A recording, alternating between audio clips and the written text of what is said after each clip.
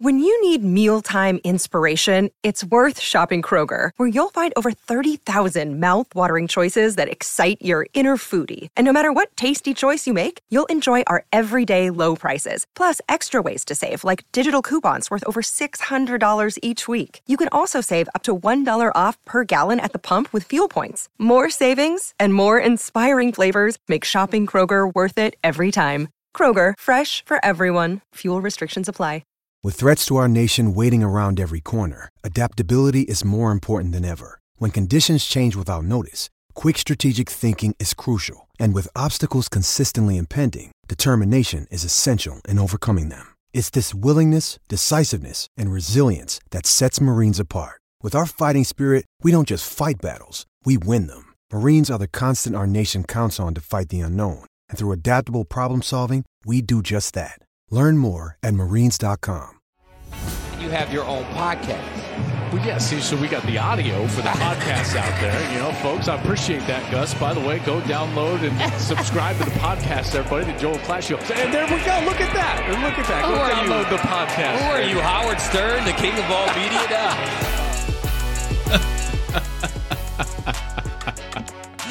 Oh, man. That was great. That was great. Oh, welcome in, everybody. Joel Klatt here. This is the Joel Klatt Show.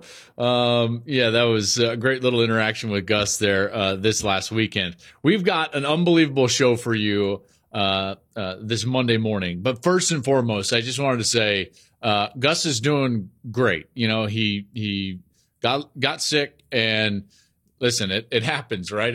We're all human, but he's feeling fine. He's looking forward to next week. And he'll be back and better than ever when we head to the Big House for that game against Maryland. So Gus is doing great. He really appreciates everybody that was reaching out and just wondering how he was doing. So we'll be back with the fist bump next Saturday there at noon Eastern. Okay, this show though on a Monday morning, folks, we've got a lot to get into. OU. All right, exactly what I saw from that OU team. I've got 3 distinct thoughts, folks, about this OU team. You're going to want to stick around for that. My reaction to A&M and Miami and that game and exactly what those teams are or aren't moving forward in this season.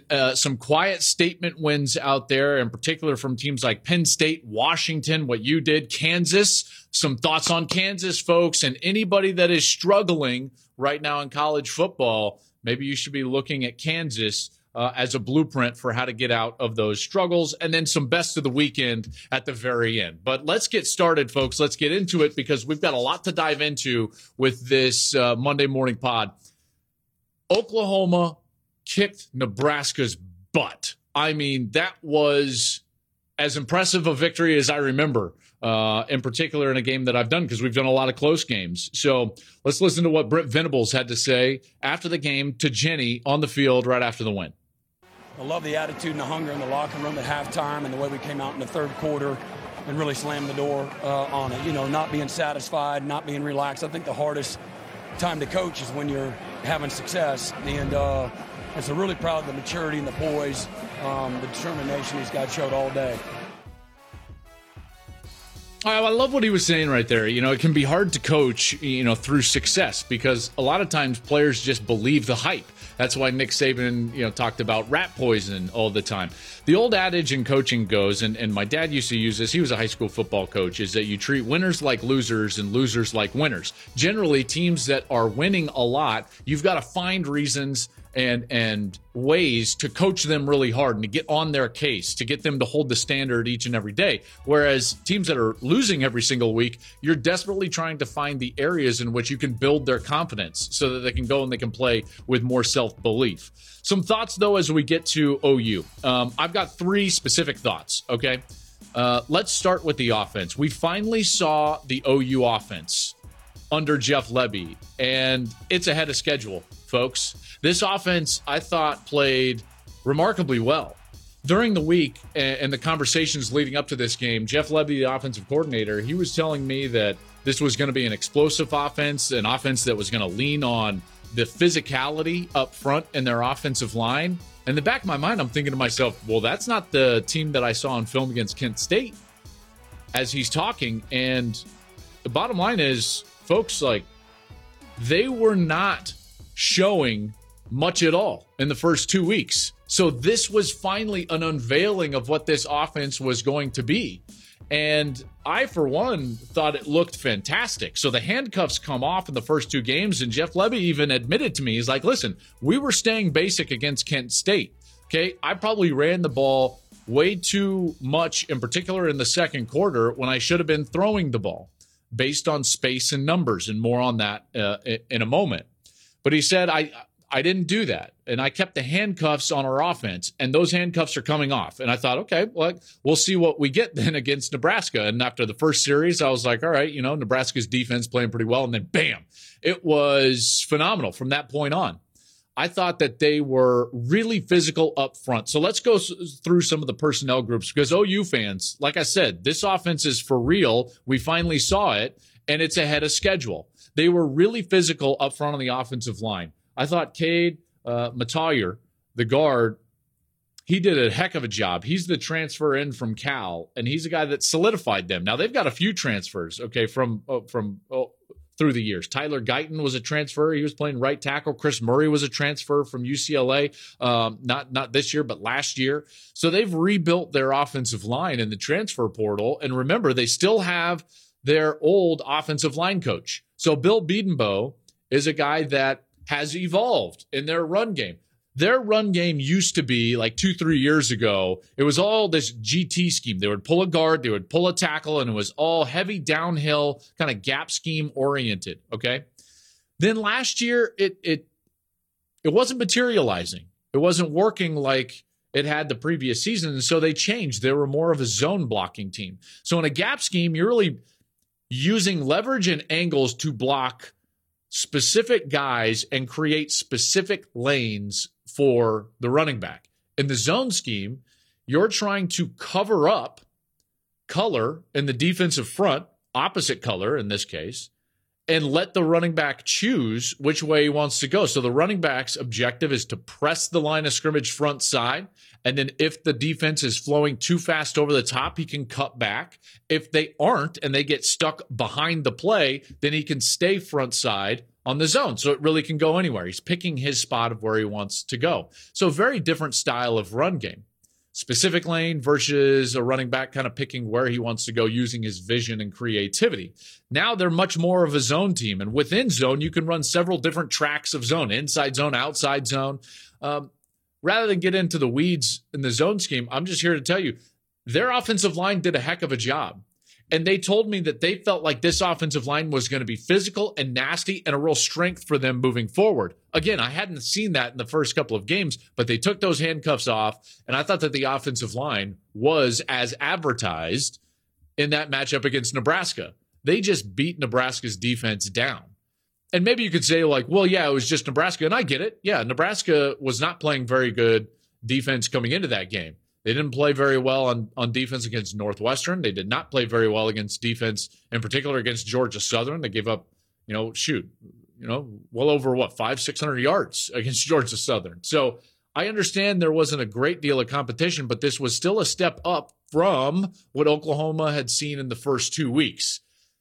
And that offense, in particular, that offensive line was physical. Then their running backs. I didn't know who's the guy who's going to step up for Kennedy Brooks. And what we saw was Eric Gray step up. We saw Marcus Major step up. Both of those guys ran well. Marcus Major is a physical guy. I think he's probably got the most potential, but you can clearly see that Eric Gray has the most versatility. So he gives you kind of that every down back, which is very much kind of a blanket for the offense. You can just walk in there and you know that you can operate any type of system or concept with Eric Gray back there. Whereas Major, he comes back there and you've got some physicality to that run game.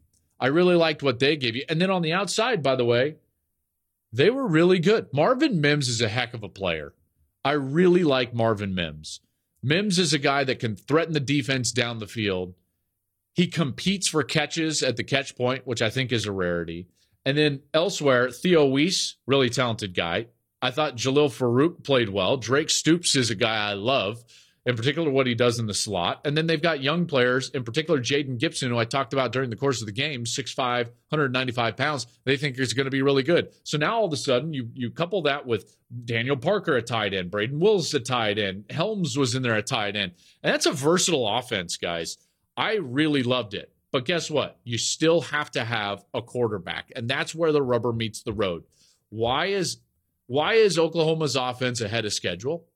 Because Dillon Gabriel is experienced and a playmaker. How does that come to fruition in this offense? You always hear that, oh, man, this guy is experienced. Oh, man, this guy has experience within that system. Dillon Gabriel, he played with Jeff Lebby or for Jeff Lebby at UCF. Well, that's exactly what makes Gabriel so dangerous in this offense is his experience in the offense. Why is that so, Joel? Tell me, please. Well, because the quarterback makes so many decisions based on numbers. Okay, so this offense is predicated on the quarterback's ability to take advantage of ratios. That's what this offense is. And it's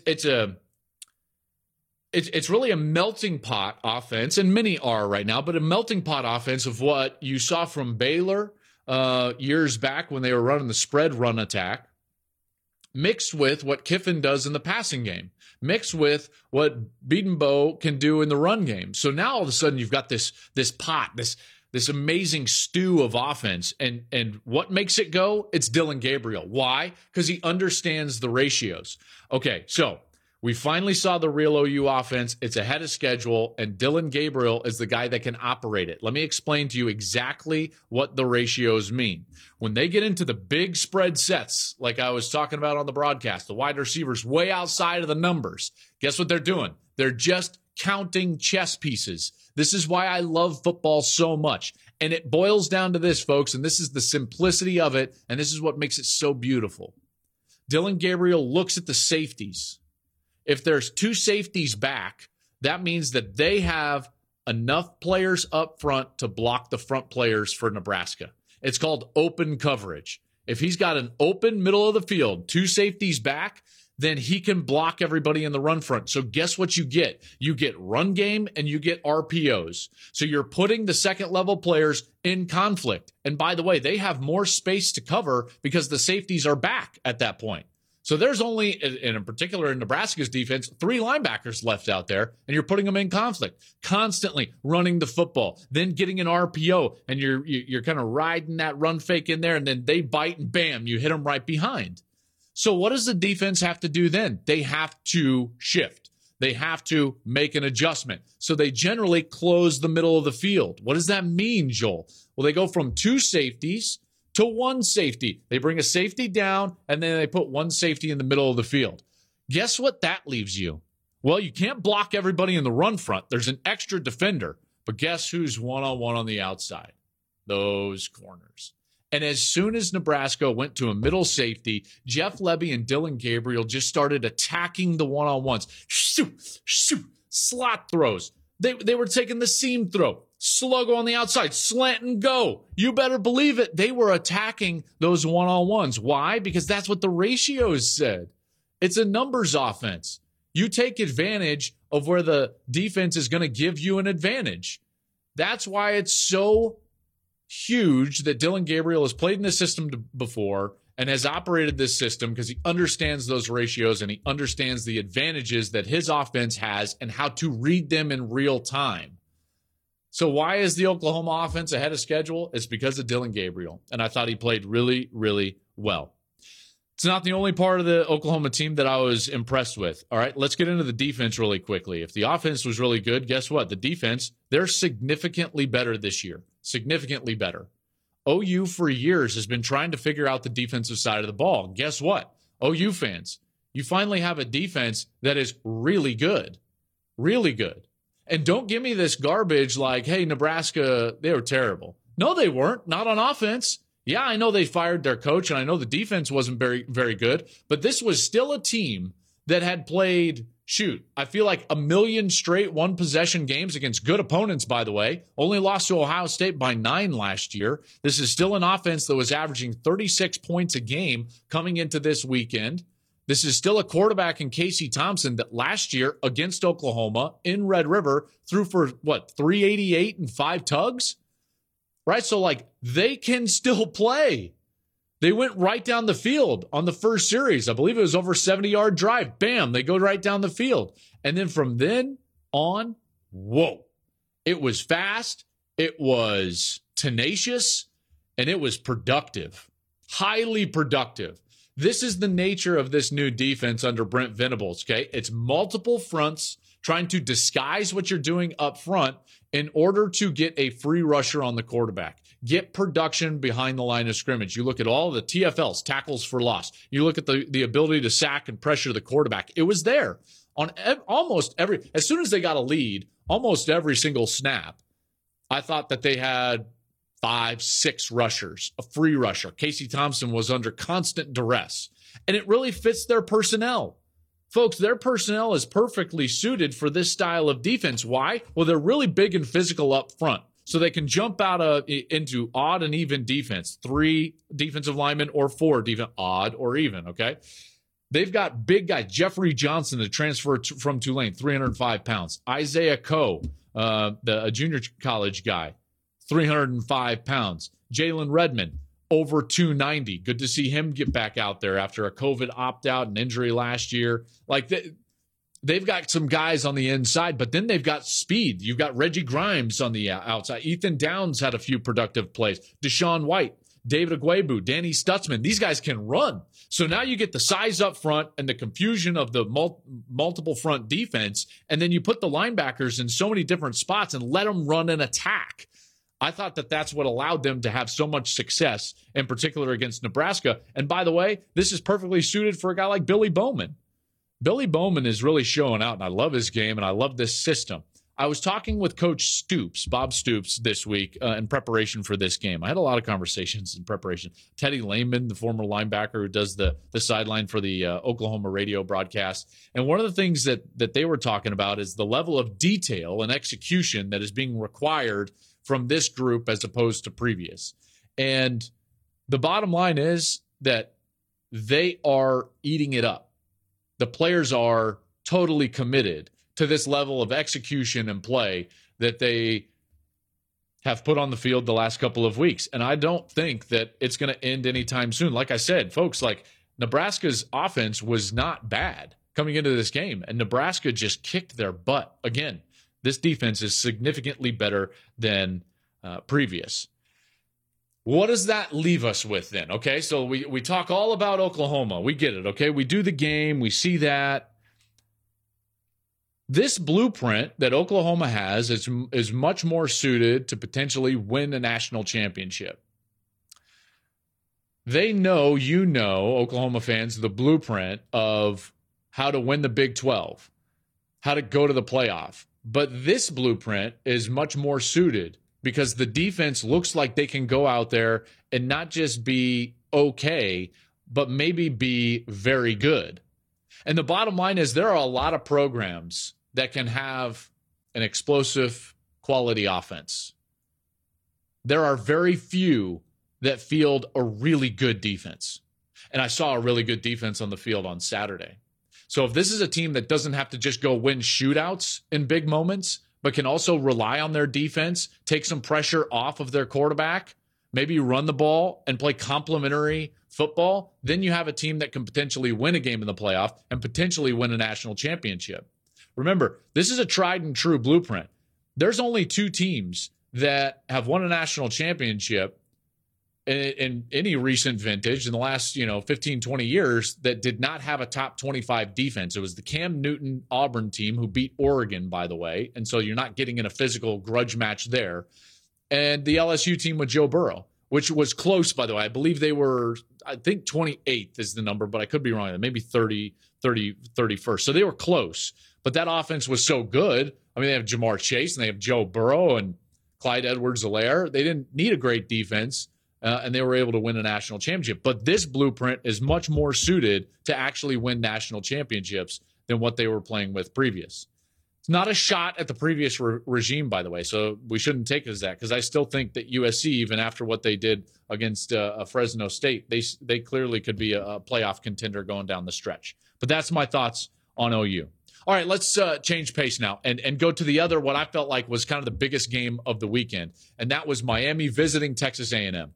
Folks, I told you last week, we felt like Texas A&M was in a must-win situation because of what they've got coming up on their schedule. Remember, they've got to face Arkansas in AT&T Stadium in Jerry's World. They've got Mississippi State. They've got Alabama. They could not lose to App State, then Miami, and go through that gauntlet. They were staring 2-4 right in the face. Okay, they're still staring, by the way, 3-3. They got to win one of those next three just to be 3-3. So they're not out of the woods, but they were in a real predicament because of the way that they had played early this year. Let's just get a frame of reference here. Texas A&M wins the game, but this is what Jimbo had to say afterward. Listen, we're nowhere close to being perfect, but I'm very proud of this team. Got better and played a really good football team and won. Now we got to get better and keep going. You know what this game felt like? And I think you get the sense just listening to him right there. I mean, hey, they're really good, and, we got out of here with a win. I'm really proud. He wanted no part of that press conference. You know why? Mario Cristobal wanted no part of his. Do you know why? Because these are two programs that have expectations and hopes that are just too soon. It's just too soon for them. We all even want this too soon for them. There's these programs, we all want Miami to be back, and we want Texas A&M to live up to the expectations of where they've recruited and invested in their program, but they're just not there. We all want something that is just not there yet. Guess what? Miami and Texas A&M, you're just like a 14 or 15-year-old that desperately wants their license. And it's like, great, but you're not 16 yet. You're just not quite there. Neither of them are. Even A&M in a win. And you can gripe all you want, Aggie fans. It's like, oh, Klatt's always hard on us. We won the game. Yes, you won the game. You were also outgained by 128 yards. You didn't even gain 300 yards total on the day. That means against App State, you couldn't get to 200 yards total. Against Miami, you couldn't get to 300 yards total. And you have a head coach that was paid over $70 million and given a 10-year contract because he called the plays for a national championship team. So that's a problem. Offensively, A&M is broken to some degree. They don't have the requisite quarterback play to go out there and really play great on that side of the ball. They're not quite there yet. Okay, they win, but it took a lot for them to win. Namely, Miami struggling to execute. And I guess you could expect this from a team that has a coach in his first year there, but I just felt like they would execute better. They were in the red zone 3 times, came away with 3 points. They had that muffed point that led to a score for A&M. They just didn't play well. Again, they outgained A&M by 128 yards. They had 27 first downs and didn't score a touchdown. I mean, Miami should have won the game. So yeah, A&M wins. How confident can you be moving forward? Not very. Not with the schedule they have in front of them. In Miami, not quite there. Yeah, you played pretty well. Not quite there. Too many mistakes. One of the knocks on Mario Cristobal at Oregon was game management. Those crept up. Those crept up again. Red zone issues, special teams issues. This A&M team, this Miami team, not quite legal to drive yet. That's the truth. Let's get to some quiet statement wins today. Not today, but last week on Saturday. There were 3 of them. Let's start with the Nittany Lions, Penn State in SEC country. Singleton, left side to the goal line. Singleton, touchdown, Penn State. And the Nittany Lions have that coveted 2-score lead. I'll tell you what, Penn State looks really good. We saw them against Purdue in their opener, and they didn't run it well. And those of us that did that game came away from that game and thinking to ourselves, they haven't fixed their main issue. So Penn State has not fixed their main issue yet. Well, Nick Singleton said, hold my beer. And then he immediately rolled off 2 great performances. And now, guess what? Penn State has fixed their main issue. The reason Sean Clifford got hurt, one, and then two, did not play well down the stretch last year is they had no run game. And now their offensive coordinator, Mike Yurcich, he's got a run game to lean on. And that run game is named Nick Singleton. He was the top running back recruit in the country. He comes to State College and delivers. This is one of those rare moments where it's like the guy that has to be the guy in his very first fall is the guy. Nick Singleton is a monster. He's leading the country in yards per carry at 11. 11! That's insane. He had 124 yards against Auburn. They had 245 yards rushing as a team. So it's not just him. They're fixing their issues up front. And guess what that's going to do? Take the pressure off of Sean Clifford. So now Sean Clifford doesn't have to be perfect. This is the perfect scenario for Sean Clifford. He's the type of quarterback that can be really good for you if you're not requiring him to be perfect. Okay, there are some quarterbacks like Bryce Young put a cape on his back. He needed to be perfect, and he was, and he beat Texas on the road. Clifford might not be that guy, and that's fine, by the way. Bryce Young's a Heisman Trophy winner and is probably going to be one of the first, 1-2 picks in the draft next spring. Clifford now is a quarterback of an offense that is balanced. They've got some speed on the outside. They believe in their tight ends, and they can run the rock. They walked into an SEC stadium and just beat up Auburn. It wasn't even as close as the score indicated. And now Penn State is looking at Central Michigan and then Northwestern, both at home, before traveling to Ann Arbor. And Gus and I and Jenny will be there. That's going to be a great game. I fully anticipate if they take care of business, all due respect to Pat Fitzgerald, don't want to underestimate you because I love your program. I fully anticipate Penn State goes into Michigan 5-0. I fully anticipate that Michigan, if they are able to play like they play every single week, should be also undefeated in that game. Sets up a mammoth game. Just peek over the horizon, and that game is staring at you right in the face with a balanced Penn State team. Woo! That's a dangerous team, and that's a quiet statement win for the Nittany Lions and for James Franklin. Next up. The student section storms the field at Husky Stadium. Washington 39, number 11, Michigan State 28. How about Washington taking it to Michigan State? Michigan State, I mean, they're starting to be... Listen, I think that Michigan State's still really good. I just think that Washington is also really good. I think what we do... Here's the problem. For Washington, folks, we failed to remember how good Michael Penix was when he's healthy. Michael Penix at Indiana was really good. And guess what? He cut his teeth in Kalen DeBoer's system. So now all of a sudden you've got this coach and quarterback reunited, and it's working. It's working. Washington is playing fast and physical on defense. They shut down Michigan State's running game, and that's where, if Michigan State can't run the ball, then they're going to have problems. And they struggled last year defending the pass, and they're continuing to struggle defending the pass. Michael Penix, 397 through the air with 4 touchdowns. How about that? Washington, that is a quiet statement win, and guess what? The Pacific Northwest had a great day. Great day. Washington, Oregon played great against BYU. The whole Pac-12, by the way, we're going to do this on Wednesday. I've got a whole discussion about how the Pac-12 is quietly sitting in the weeds, and right now they've got 4 teams that are really good. All are going to be ranked, and at some point, fairly soon, they're all going to be ranked closer to the top 15 and inside of that top 15. So Washington, great statement win over Michigan State. Tough on defense. Michael Penix, good on you, sir. We forgot how good you really were. Next up.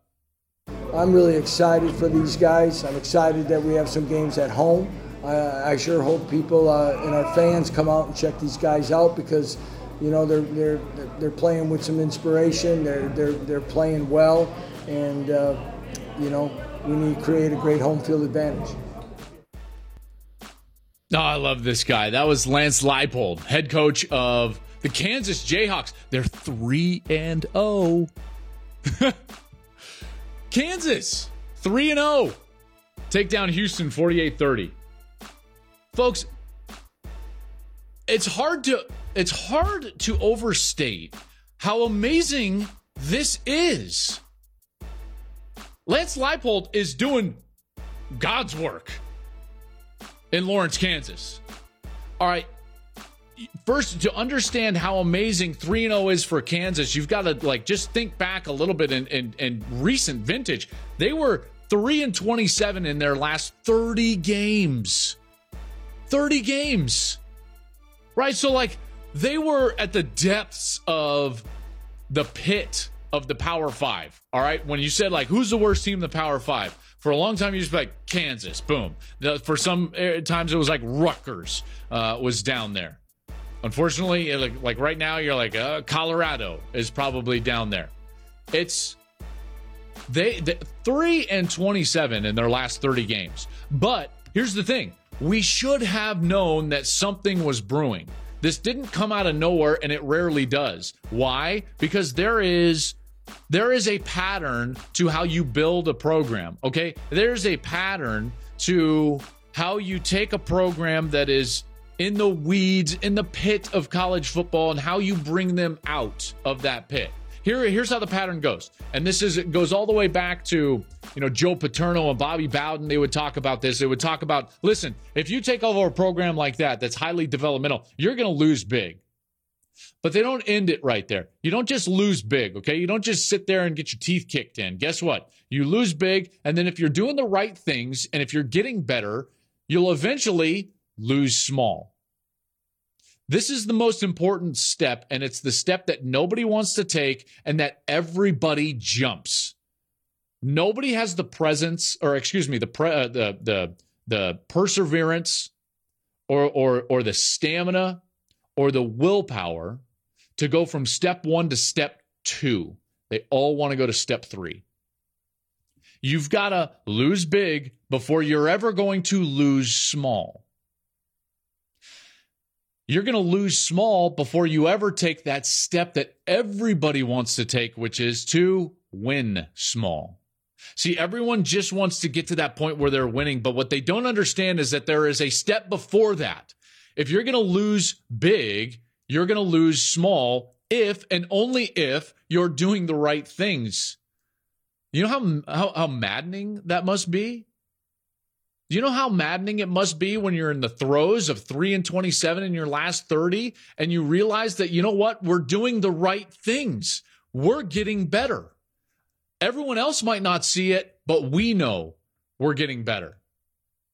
And we have the perseverance and the stamina to see this through. They took that step late last year, folks. They beat Texas and then lost by 3 to TCU and by 6 to West Virginia. They lost small.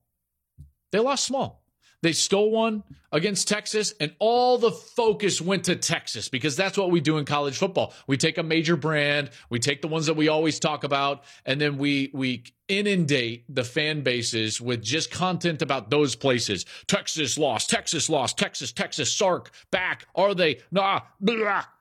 And we never just peek under the covers and you say to yourself, hey, you know that Texas team, they lost to a team that's getting better. Kansas, they took the step, and they took the steps necessary to get to where they're starting to go, which is from winning small to potentially winning big. They're 3-0 with 2 wins on the road. 2 wins on the road. So there's the track, folks. You're going to lose big before you can ever lose small. That's the most important step. Then you're going to lose small before you can ever win small. It's an important step. You're going to win small before you're ever going to win big. And this is an important lesson, folks. This is an important time in college football because right now we have a lot of programs in the country that just think, you know what? It's white flag time. It's never going to happen here. We're never going to return to our glory days. We might have been great once, but we're never going to return to our glory days. Well, guess what? Kansas is proving you wrong. Lance Leipold is proving you wrong. The perseverance of taking step 2 is proving you wrong. Okay, so if you're in one of those pits, What do you learn from Kansas's 3-0? What do you learn from Lance Leipold and what he's doing with the Jayhawks? Well, you learn 4 lessons, okay, folks? These are 4 lessons, and if you're in one of those pits, you better write these down. First and foremost, you better know where you're at. You better be realistic with yourself and know how far in the pit you are. How deep is it? Because if you don't define that clearly, if you aren't honest with yourself about where your program is, then you're going to think that you're a week or 2 away from winning small. And at some places, that just ain't the case.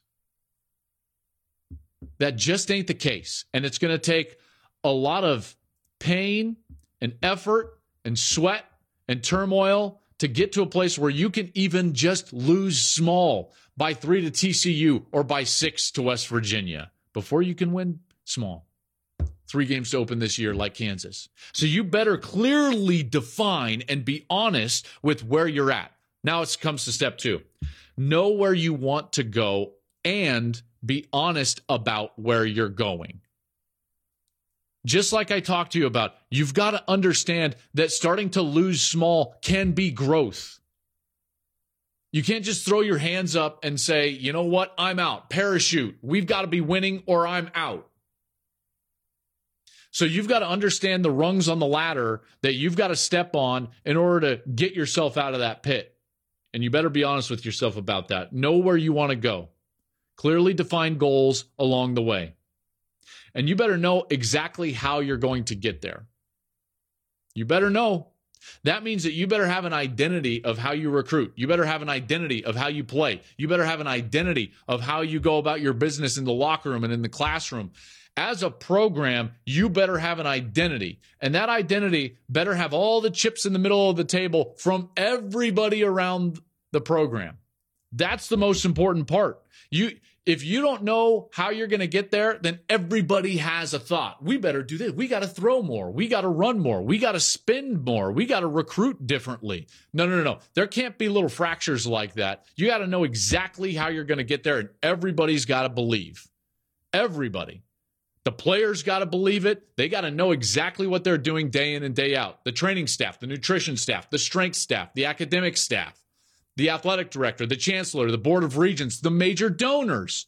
Everybody better be pushing in the same direction. Why? Because you know where you're going. You know who what your identity is. And then the 4th step, folks, you better understand that you've got to push the envelope on innovation. You've got to evolve with college football as college football evolves. You can't just look back in the rearview mirror and say, we used to be great. Let's do it how we used to do it. Guess why? College football is changing, and it has changed. And you better evolve or you will get past and you will stay past. Here's an example. Folks, if you're going to be really good in college football, you better do something really innovative in recruiting. I believe that a team that is in the pit of college football should have 3 recruiting departments. Not 1, 3. Why do you need 3, Joel? Well, because you're recruiting 3 very different types of players. What do you mean? Well, let me explain. First and foremost, you better relentlessly recruit high school athletes. You better identify guys that you can develop and will buy into your program, and you better relentlessly recruit them and pursue them daily. Calls. Every time that it's legal to call them, you call them. Relentlessly pursue those guys. That's why you need a whole department just recruiting high school athletes. Your coaching staff, relentlessly recruiting high school athletes.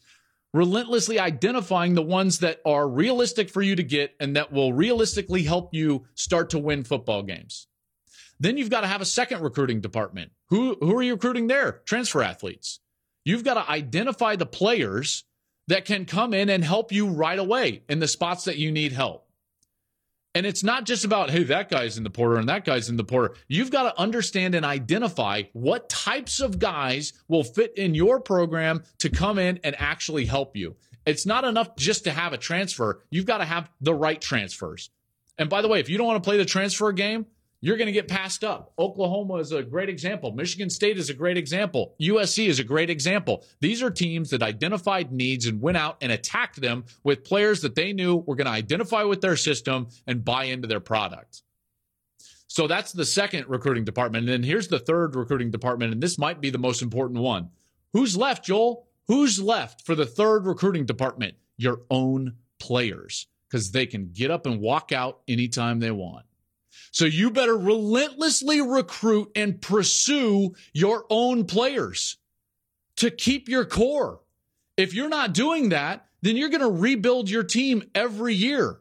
And it's not about, at that point, having good culture or bad culture. You've got no culture. You've got no culture at all. It's transient. It just changes year after year.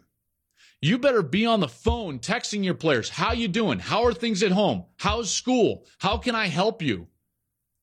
Because that's the only way that you're going to build a family environment and a locker room that cares for one another and can also help you recruit those athletes that you need from the outside into your locker room that can help you win football games.